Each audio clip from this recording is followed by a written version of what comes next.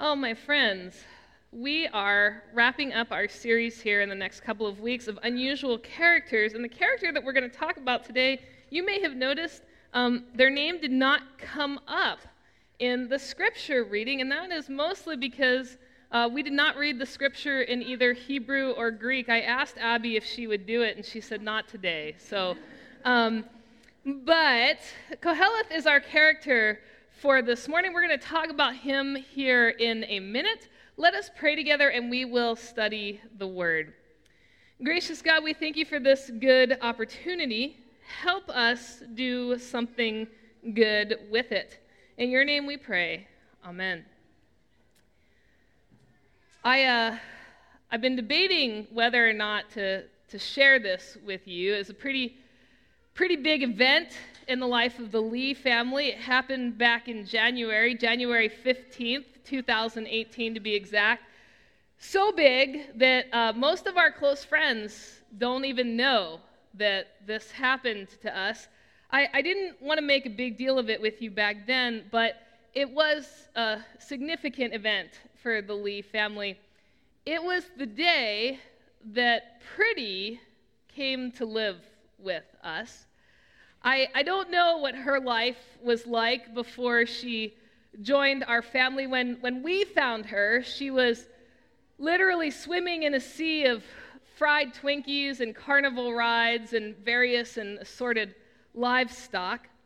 I don't know how long she'd been at the Manatee County Fair or where life had taken her before that moment. Truthfully, between you and me, I don't even know that she is a she. But what I do know is that we paid $6 to win her freedom. And I was more than fairly certain that her life with us would be extremely short. In fact, I wasn't even sure I should tell you guys that Sunday because I didn't know if she'd make it that long. Nonetheless, we brought her home wanting to make what was likely to be her last few hours on earth as comfortable as possible. Now, most people would just get themselves a round bowl and throw her right into it. But the Lees, we are not most people. We are not. No, Pretty was going to live her very short life in the lap of luxury. And Sung went out to the garage, and he resurrected our old beta tank that had these bright blue rocks and a filter, and then there was the crown jewel itself, the plastic plant. And we felt confident. We felt confident that Pretty had never had it so good. Well, the next day, much to our shock and awe, when Pretty was still alive, we discovered that we were going to have to feed her. And that meant that we were going to have to purchase some food. So we went to Walmart, which houses all these kinds of things that you would need for such a visitor. And it was pretty obvious right away that we were going to have to make a choice about this. Do we buy the small jar, or do we fork over the extra $1 for the large jar? And so what do? Because you want to be optimistic, but you want to be realistic. How is this going to go? So we ended up opting for the medium jar, that space right in between complete pessimism and total delusion. So much to my surprise, everything went swimmingly well, and Pretty was still alive by the following week.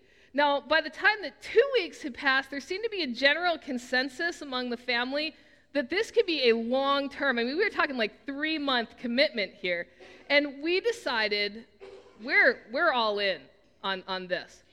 Well, then winter turned to spring, and Pretty spent her day doing extraordinary things, like swimming to the top of the tank, the bottom of the tank, and to the left, and to the right. All those things that you would expect of her.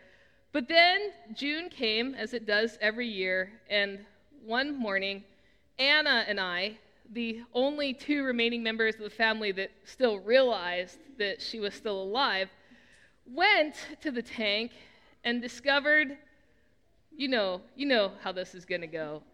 She was on the side and up at the top, just floating around. And I steeled myself to inform the remaining 3 members of our family who had most recently noticed her existence the previous March that she had passed on to glory. And as I was about to do this, Anna noticed something. There was this little movement of her gills. And now I thought, man, can I be the one to end her life? And the answer is no, so we moved into hospice care pretty quick. Pretty went into a Tupperware container, and not like the nice Tupperware, but like the disposable kind that you get, because we were preparing for this inevitable end, and then we went and we cleaned out the penthouse fish tank that we had. We were going to move her back in. Lo and behold, 2 hours in the Tupperware bowl, resurrection. She was swimming around, happy as this fish had ever been in recent memory, which for her was about 3 seconds ago. Now Pretty, the Manatee County Fair goldfish, permanently lives in the Tupperware bowl in our kitchen, because every time that we have tried to move her back into her super sweet penthouse, we wake up the next morning and she's on the side. So that goldfish is still with us. Although one day, and you know this, let's just be honest with each other, one day she will go the way of all goldfish, fair or store-bought, to the great goldfish heaven in the sky, probably via the sewage pipes that run through our bathroom. Friends, this is just how it is. This is just how life works. Now, I know what so many of you are sitting there thinking, Pastor Hope, that was one of the most gripping stories that you have ever told in the history of this church, because there were tears and laughter and life and death and resurrection from not real loss. That story had it all until the very end, where you had to point out that one day the fish is really going to die. That's kind of a bummer for this early on a Sunday morning. I mean, do we really need to come to church to hear that kind of thing?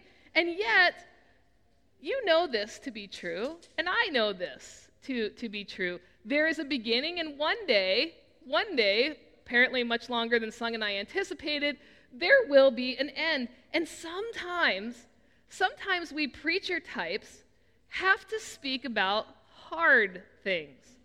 That's the role of our unusual character this morning. Koheleth is the author of the book of Ecclesiastes. The Greek rendering of the Hebrew name that you see here, it's translated teacher in our scripture, but it actually translates as preacher. Koheleth is the preacher of Ecclesiastes. So when you start into Ecclesiastes, you're immediately struck in this first chapter by this sense of disillusion and skepticism, and maybe even this tinge of hopelessness. Let me read it for you again. See if you hear what I'm talking about. The words of the teacher, the son of David, king in Jerusalem. Vanity of all vanities, says the teacher, vanity of vanities. All is vanity. That gets you going on a Sunday morning, right? What do people gain from all the toil at which they toil under the sun? A generation goes and a generation comes, but the earth remains forever. The sun rises, the sun goes down, hurries to the place where it rises. The wind blows to the south, and then it goes around to the north. And round goes the wind. On its circuits, the wind returns. All the streams run to the sea, but the sea is not full to the place where the streams flow. There they continue to flow. All things are wearisome, more than one can express. That's uplifting. The eye is not satisfied with seeing, or the ear filled with hearing. What has been is what will be, and what has been done is what will be done, and there is nothing new under the sun. Is there a thing of which it is said, see, this is new?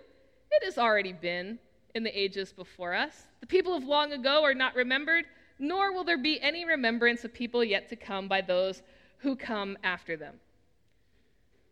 All right. Wow. So what do you get from all of your work? Generations, they're going to come, they're going to go. You're never going to find satisfaction. There's nothing new under the sun. And bonus, soon you will be forgotten. That's awful. Who thought this was something that we needed to put in Scripture? I mean, Scripture is supposed to be the feel-good book of the world, right? That's what it's known for. Who let this slip in there? And yet, it's all of these questions, these thoughts that make this such an important book, and Koheleth such an interesting person. Because the topics in Ecclesiastes are topics that, if you really just want to get honest with one another, are topics that people inside and outside of the church wrestle with every single day. If all is vanity, then what is truly important? If generations come and go, what are we doing here? And do we even matter? Life can get wearisome. We can get tired of battling illnesses, and our friends pass away. We can only handle so much bad news before the whole thing just seems utterly pointless. Now, friends, these are serious issues of faith that many people, especially church folks, are really hesitant to talk about. Because sometimes to even have these thoughts or these questions have been interpreted by really horrible pastors as having a lack of faith. Koheleth is preaching about things that real people like you and me, who live real lives, actually struggle with on a regular basis. If you think about preaching, one of the keys to good preaching is to help people enter the text and to see those ways that their lives intersect with the Scripture. That's my job. That's what I'm supposed to be doing with you on Sunday mornings, giving you ways to look at ancient words and seeing how those ancient words speak into your current life. So in the time of Ecclesiastes and in 2018, there are millions of people. There are people in this room, don't tell anybody, who are looking for meaning and purpose in their lives. And the way that Ecclesiastes starts to grab your attention is by saying out loud so many of those things that many of us, we're just not going to say. We're not going to let people know that we have questions or concerns or doubts. So Ecclesiastes, the good preacher, just puts them all out there and says, hey, these are things that people are thinking about. The first chapter in Ecclesiastes is trying to help us understand that there's nothing that we're going to do in this life apart from God that is going to give us that significance and that purpose that each one of us is seeking. The question, what do people gain from all of their toil under the sun? That's a good question. What are you working for? Why bother? And of course, I think most of us are going to end up with an answer that I would call a first-level answer. Well, gosh, Pastor Hope, I work to pay bills. I work to provide for my family. I work so that we can have a nice life. And all of those things, they're all acceptable answers, but do any of them speak to your purpose in life? I mean, is it really your purpose to pay the electrical bill on time so that your kids can charge their cell phone? That seems like a really pathetic purpose in life, doesn't it? So to give you some perspective, I want you to think about little ones, and we've got some wonderful little ones in our church. Think about those 1- and 2-year-olds. And think about how we adults, when they get ready for their first Christmas, their first birthday, we make such a big deal out of it, right? And we go out and we get them all these presents and all this wonderful stuff. And without fail, what do these kids love most? The wrapping paper and the box. So you're working, you're toiling to buy these gifts that the kids don't care about, so that seems like a pretty fruitless endeavor. Now, but then there's a second level answer to this question, what are you working for? And this is the level where those who are like, I'm not going to say I work to pay the bills, they're going to say, well, I work so that I can change the world.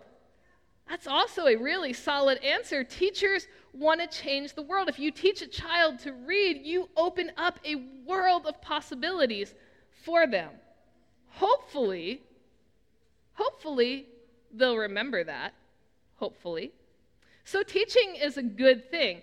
here's a better thing. God already changed the world, and there's far too many people inside and outside of the church that simply don't believe it or have never heard that.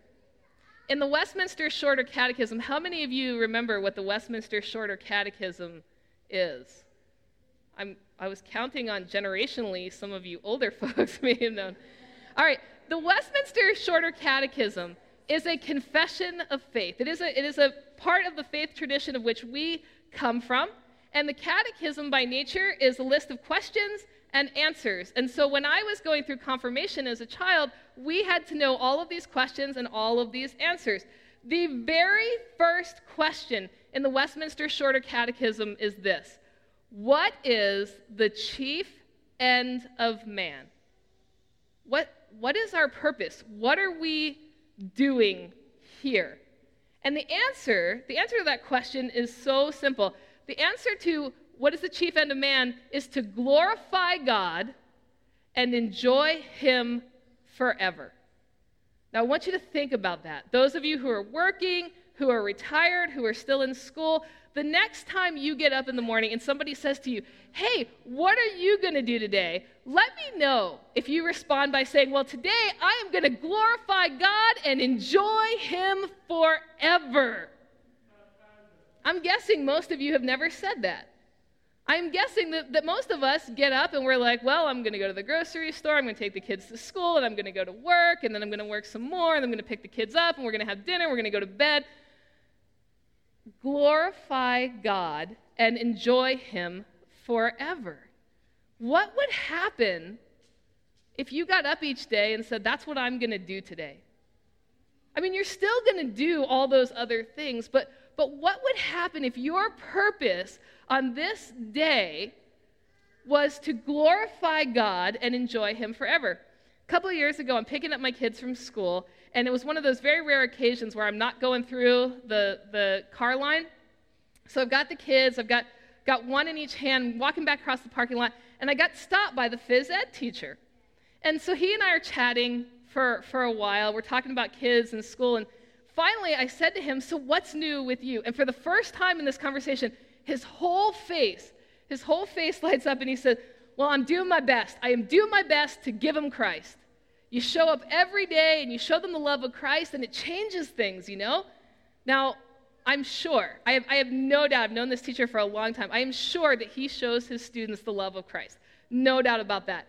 But in this conversation, he was talking about his witness to his fellow teachers at the school. He's been teaching forever. He's been teaching in the same school forever. And he is absolutely convicted that his purpose is not to teach kickball. It is not to teach kids how to run track. It is to teach teachers how much God loves them and how precious they are to God. Because he knows something. He knows that he is coming up on retirement. And when that happens, as it does for so many of us, our identity changes, right? We feel that loss of who are we? Well, he already knows. He already knows that his purpose is far greater than dodgeball and rope climbs. He's got that. So let me ask you, are you living your life as someone who enjoys Christ? As someone who glorifies God? It has so very little to do with your profession and everything to do with your purpose. What's significant about Koheleth, the preacher, Ecclesiastes, is that it gives you opportunities to gain wisdom. And wisdom is not simply knowing things, because you're going to meet a lot of people in life who know a lot of things. But wisdom is the ability to think deeply about things, to wrestle with those hard things that come up. And church, we need to wrestle. We don't grow without wrestling. To challenge yourself again and again and again, to realign yourself with a meaning and a purpose that comes from God alone. And all through the book of Ecclesiastes, you're going to find guidance about how to do this. You're going to find skills that are going to be useful for your life, useful for your profession. But what I hope you discover is that the preacher is saying out loud all kinds of things that most of us try really hard to bury in our hearts. Ecclesiastes isn't the easiest to read because it gets really close to the heart really, really fast. And if you only read part of it, which most of us only do, right? To everything there is a season, we know that. If you only read part of it, then you are very likely to fall into that pit of despair because you're not going to see the part where we talk about our identity and our purpose and our meaning in Jesus Christ. But if you read it with eyes and mind and heart wide open, you're going to discover that God has called you. God has called you to more than a job, more than just a family, more than just a church. He's called you to himself, given you life through the power of the Holy Spirit, and given you a purpose through the cross of Jesus Christ. And that, my friends, that is going to be the message of any great preacher. Would you pray with me? Holy God, we confess that sometimes we struggle with our meaning and our purpose. Why are we here? What are we doing? So help us. Help us, we pray, as we look in the scriptures, as we study your word, to understand that we were created for so much more than just a profession, just a family, even just a church. We were created to be yours, to love you, to glorify you forever, and to enjoy you. Help us to be the kind of followers of Christ who get up in the morning and decide that what we're going to do this day, no matter where we are, we're going to glorify you and enjoy you forever. In your name we pray. Amen.